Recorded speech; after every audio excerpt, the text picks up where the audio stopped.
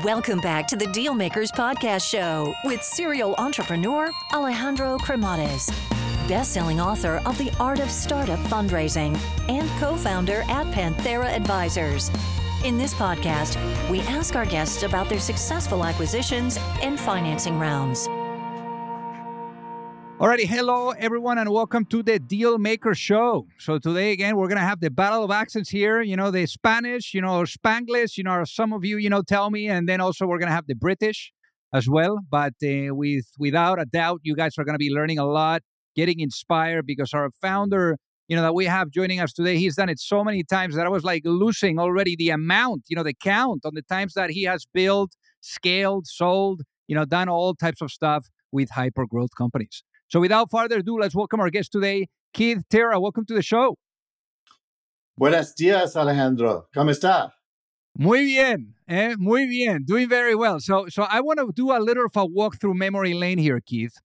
Why don't you give us a little of an insider view at how was life growing up there in the UK? Because I know that, it's not that easy. I know that you were also the first one that attended college out of the family. You were the older of six siblings. So give us a walk through memory lane. How was life growing up? Well, life was, I don't want to over dramatize it. I lived on a council estate is what we call it in England. In America, they call it projects, which is basically municipal housing. It was quite nice, 4 bedrooms, front and backyard in a country area. So I don't want to say it was terrible. It was fine. Alcoholic father. Lovely mother who had to deal with that, and grew up with a sense of injustice. When you're poor in England and you see the Queen with a crown and her jewels, it doesn't feel good to you. You think there's something wrong with that. And so I grew up a bit of a rebel. I had a bit of a chip on my shoulder, and my way of dealing with that was reading and understanding. In England at the age of 11, they test you back in the day when I was going to school. And they put you in the B stream if you fail the test. And I failed the test, so I went to the B stream. I was only 10 because my birthday is August 27th and the cutoff date is September 1st. So I took the test a year early. I was borderline, interviewed by the headmaster who asked, "What does your dad do?" And my dad worked for the Secret Service, so I actually didn't know what he did. So I failed, and they put me in the B stream. Age of 11, 12, 13, 14, 15, I'm in the B stream. And going to school every day, looking at factories that the teachers tell you that's where you're going to work when you finish school. And you finish school at the age of 15 in the B stream. So I hated that idea. So luckily, a second exam was invented during my years. And at the age of 15, you could try again. And I tried again and passed and got straight A's and went back to the A stream. And showed up at the high school, what is called a high school. It's basically a grammar school in English. And was told, Keith, don't bother applying for university. You're probably not going to get in, which made me super angry. And honestly, up until that moment, I didn't plan to apply for university. But as soon as that was said, I knew I was going to go to university. So I changed my whole outlook, studied social and economic history, economics, British Constitution. Why? Because I thought politics was the way to change the world. And knowing history was a good way to change things. My heroes were people like Che Guevara, Karl Marx, people like that. And I succeeded. I got to university in Canterbury, University of Kent. I'm now a doctor at that university. And did super well. I got the best degree in my year. Was a very strong political activist, leading. I led marches and protests and wrote a lot. But I also was the guy who booked the bands. So I remember I booked 10cc, and the manager was Ray Davies from the Kinks, and I hung out with Ray Davies. So I kind of bridged entertainment and politics, but I studied hard as well, so I did pretty well. And learned to code. I learned to code with the earliest, it was called a Sinclair Spectrum, and then a Commodore 64. Why? Because it was kind of interesting. I didn't have a purpose, really. It just thought, wow, that's super cool. Let me try that. And I was a statistics, as part of my university degree, I did statistics. So I was quite numerate, and computers helped there. I use that today at SignalRank. Everything I learned then, I'm using now in AI and machine learning.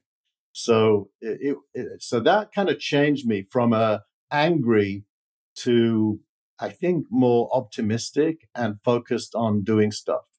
Like the problem solving, because obviously, at that point you got started with building companies and you never stopped. I mean, the first rodeo, that you did, it was in the publishing side of things, and you handed over that business to your brother. So obviously, that led to ultimately what has been, a really big success, EasyNet.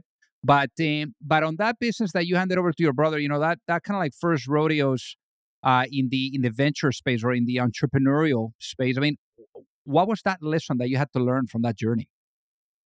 Well, I mean, the first thing is I work with my brother, which, by the way, is never easy. I don't know if anyone's ever worked with their sibling, but siblings fight, right? Oh yeah. So I worked with my brother. I love my brother dearly. And my brother was somebody who stayed in the B stream at school, by the way.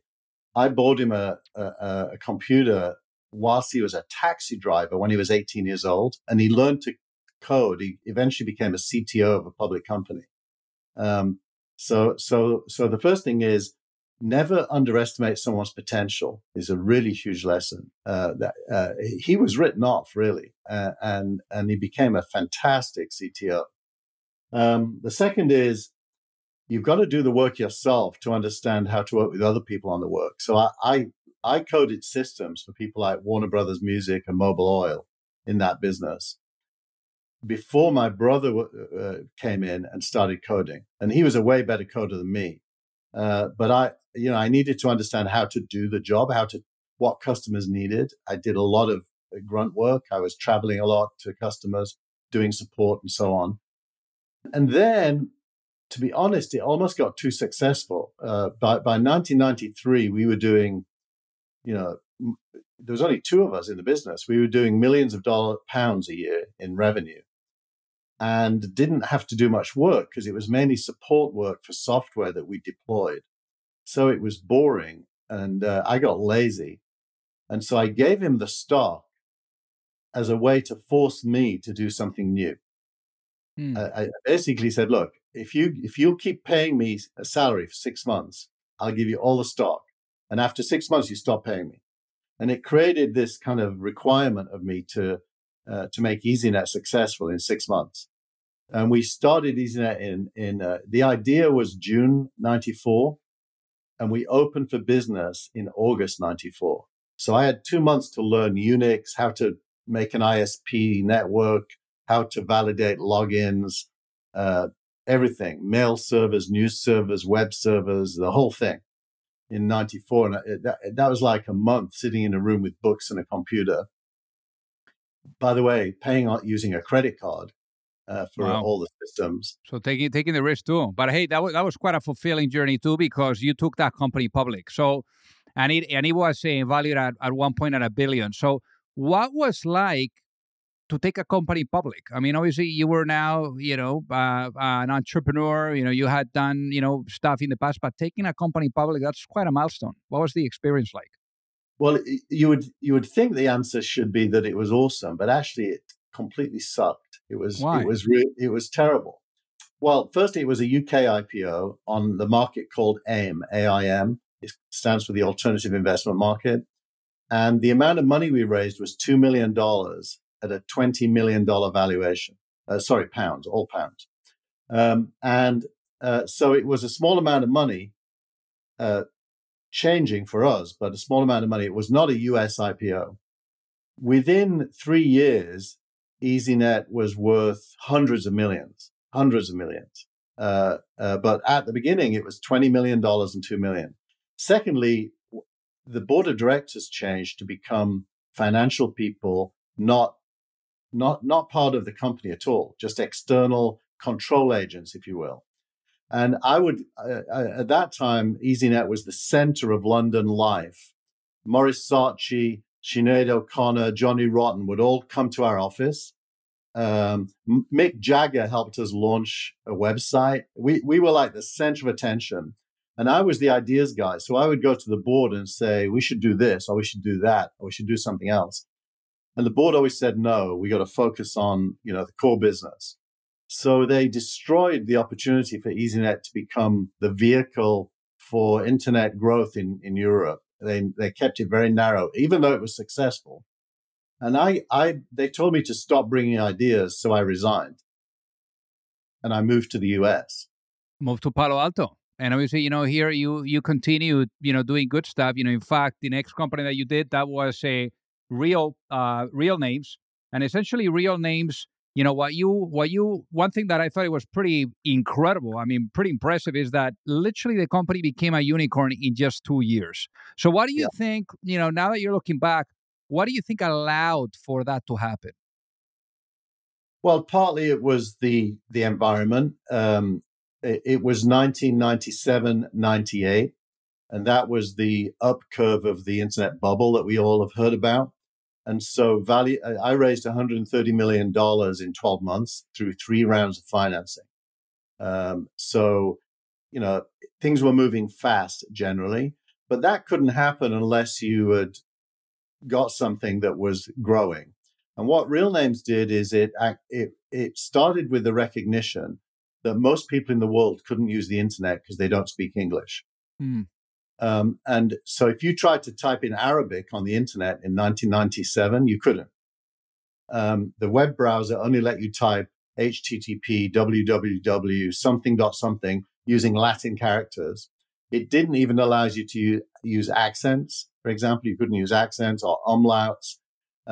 So Real Names actually created the addressing system that enabled every language in the world to become a web address.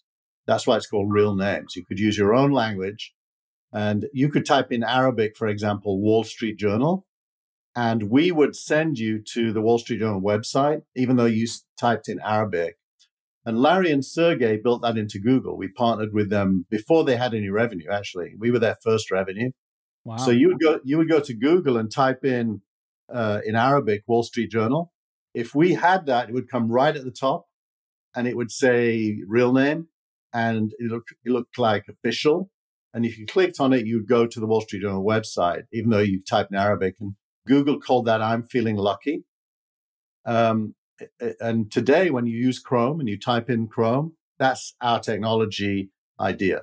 It's still there. And it's in Microsoft partnered with us and put it into Internet Explorer, which, by the way, Internet Explorer was 98% of browsers back in those days. So we had worldwide reach.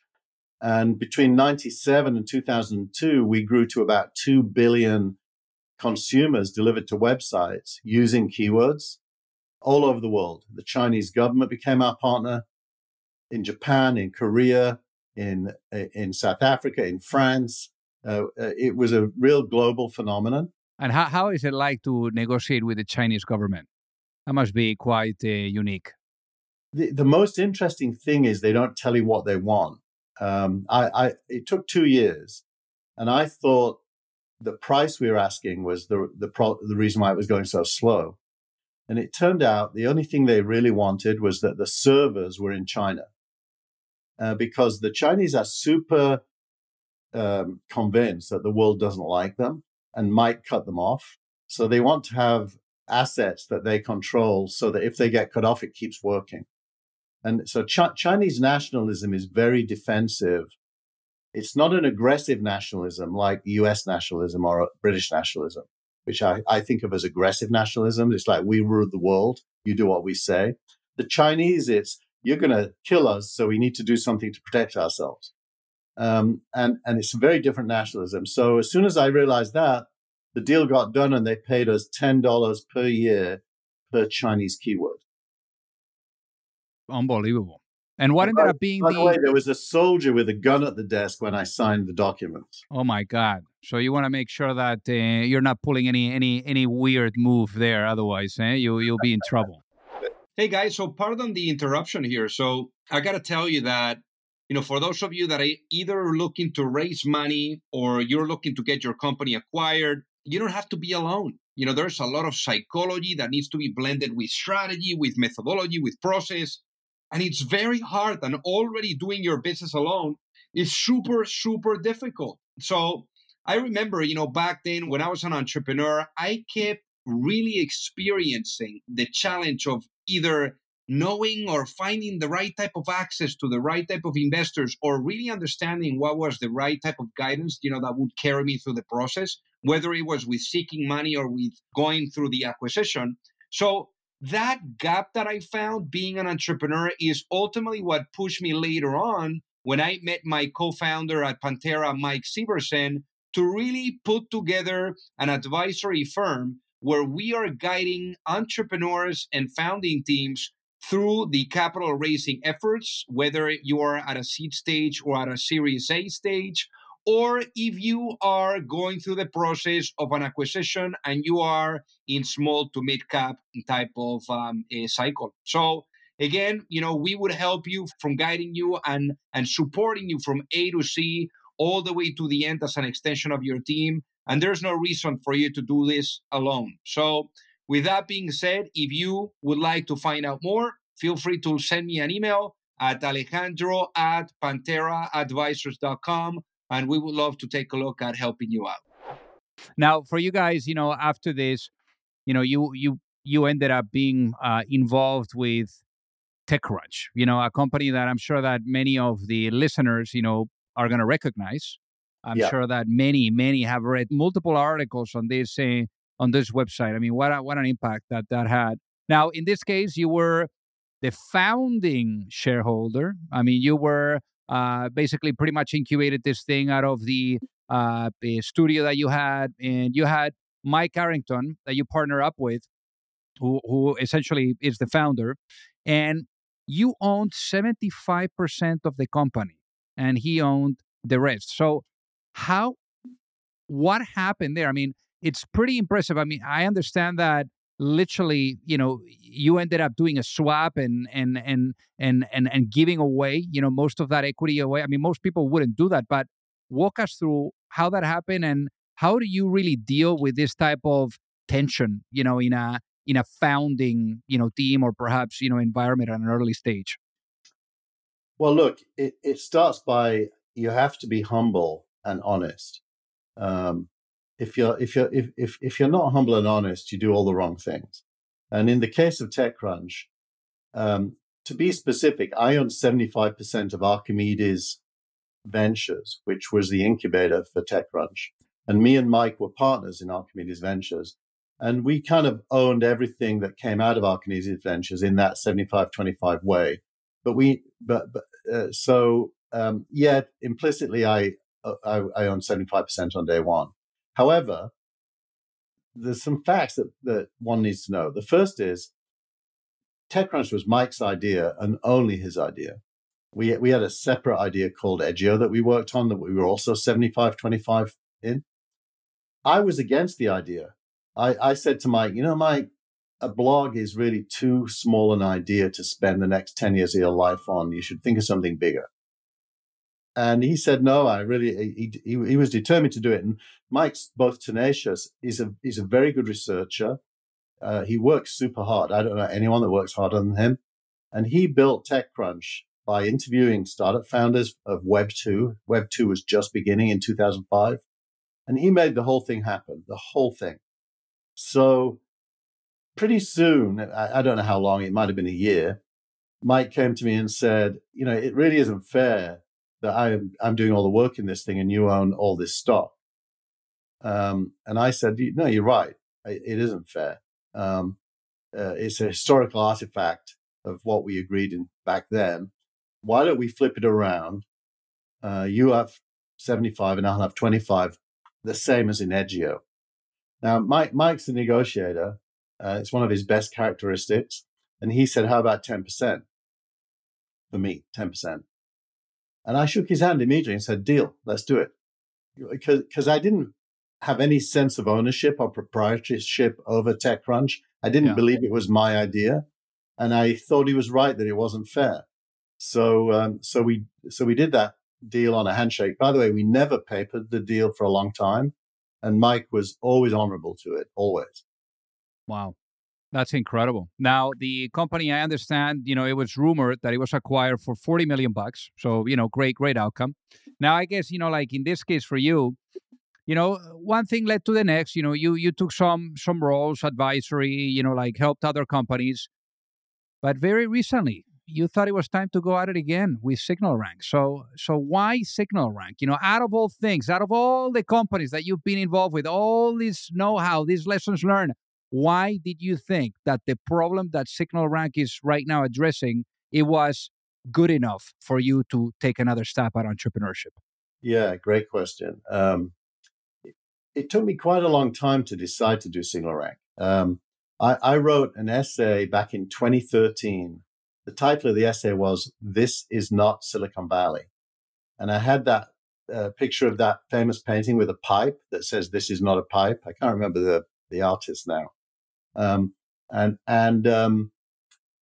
What that 2013 essay documented was the change in venture capital from a single asset class that lived on Sand Hill Road into what today is 3 asset classes: seed investors, venture investors, and growth investors. More or less, seed investing didn't exist before TechCrunch. There was no such thing. And seed investing started to exist around 2007. And today, there are more than 1,000 seed funds around the world, 700 here in Silicon Valley, that dominate early stage investing. And what that early essay said was that the rise of seed investing is creating a brand new set of opportunities and different dynamics for founders. And it was important to start learning it. What that led to is this recognition. 100% of all unicorns come out of seed investment stage these days. By the time a company does a B round, those seed investors are getting diluted because they don't have the capital to keep going. So the people who help the companies come to life get punished for not having enough capital.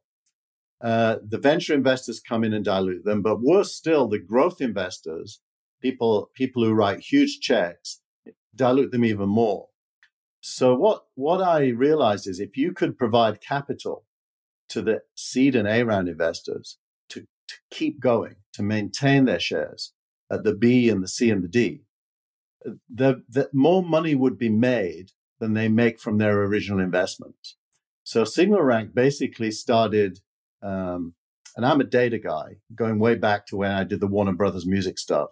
I live in data in my head and stats and patterns.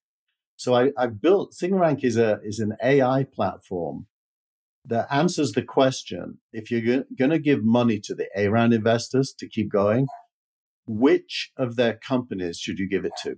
Because you shouldn't do it for all of their companies, because not all of their companies are equally good.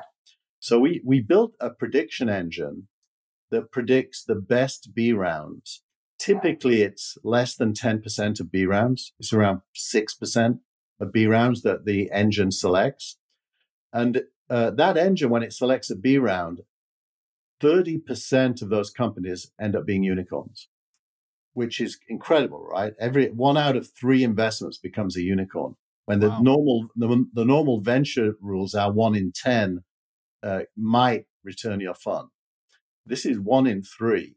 And so we back tested it like you do with AI. We back tested it in 2012, 13, 14, 15, 16, 17. We stopped in 2017 because we want to see what the world looks like 5 years later to see if it worked.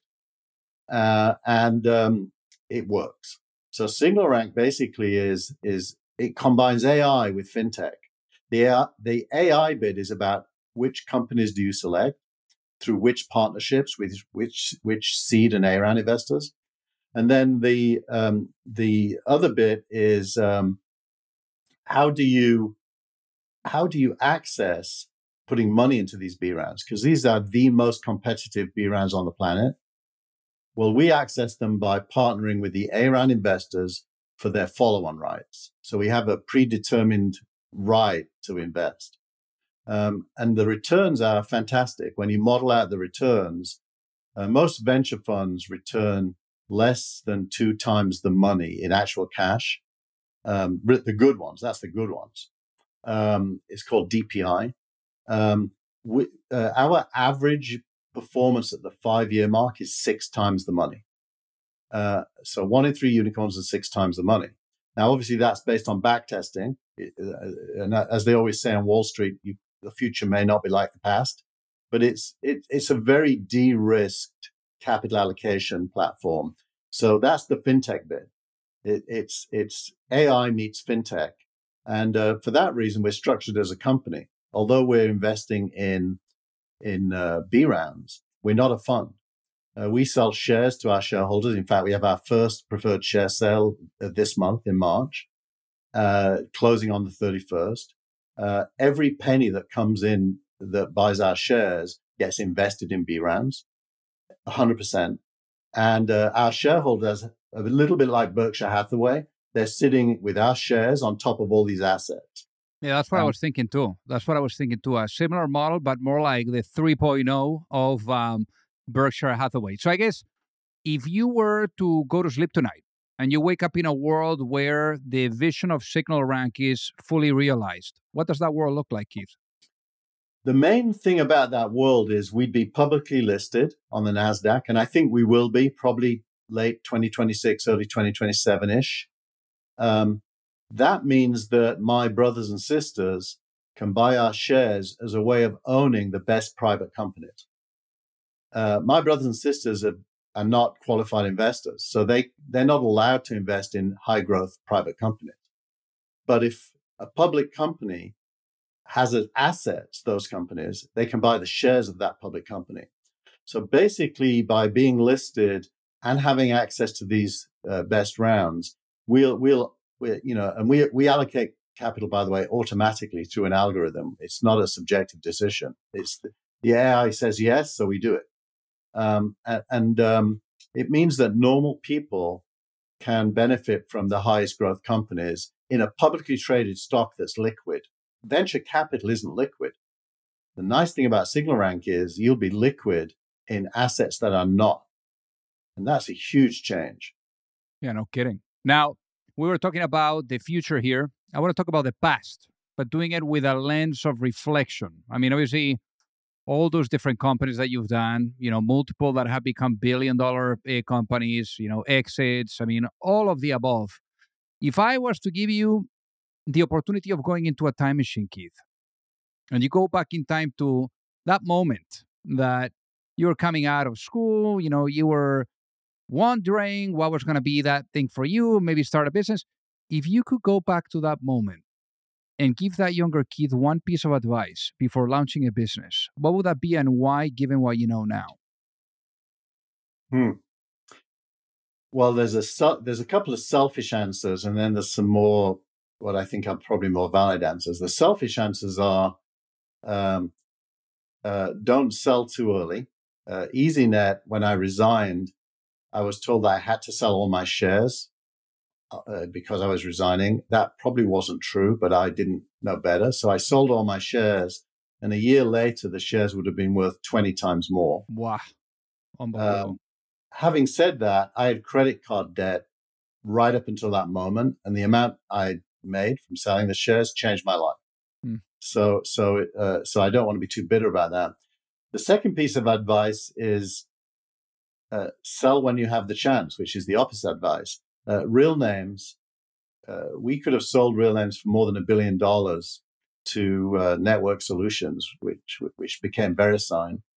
And we said no because we were filed for an IPO at 500 million more than that. And within 3 months, the bubble had burst and we were no longer worth that, but we didn't sell. So Real Names, I never made a penny, not a penny. So one is don't sell too early. The other is sell when you can. And they're opposite advice, and it depends on the circumstance. So probably the right answer is sell something early, but not everything. Yeah, no kidding. So for the people that are listening, Keith, that would love to reach out and say hi, what is the best way for them to do so? A couple of ways. I'm at Kteare, Kteare on Twitter. And I publish That Was the Week on Substack. So if you go to thatwastheweek.substack.com, you can subscribe for free to my weekly newsletter. Those are probably the two best ways. Or go on the SignalRank website and you'll find various ways to connect to me there as well. signalrank.co. Amazing. Well, Keith, thank you so much for being on the Dealmaker Show today. It has been an honor to have you with us. Pleasure to be here. If you like the show, make sure that you hit that subscribe button. If you could leave a review as well, that would be fantastic. And if you got any value, either from this episode or from the show itself, share it with a friend. Perhaps they also appreciate it. So also remember that if you need any help, whether it is with your fundraising efforts or with selling your business, you can reach me at alejandro@pantheraadvisors.com. You've reached the end of another episode of the Dealmakers Podcast. For free resources and materials, head over to alejandrocremades.com. Thank you for listening, and see you at the next episode.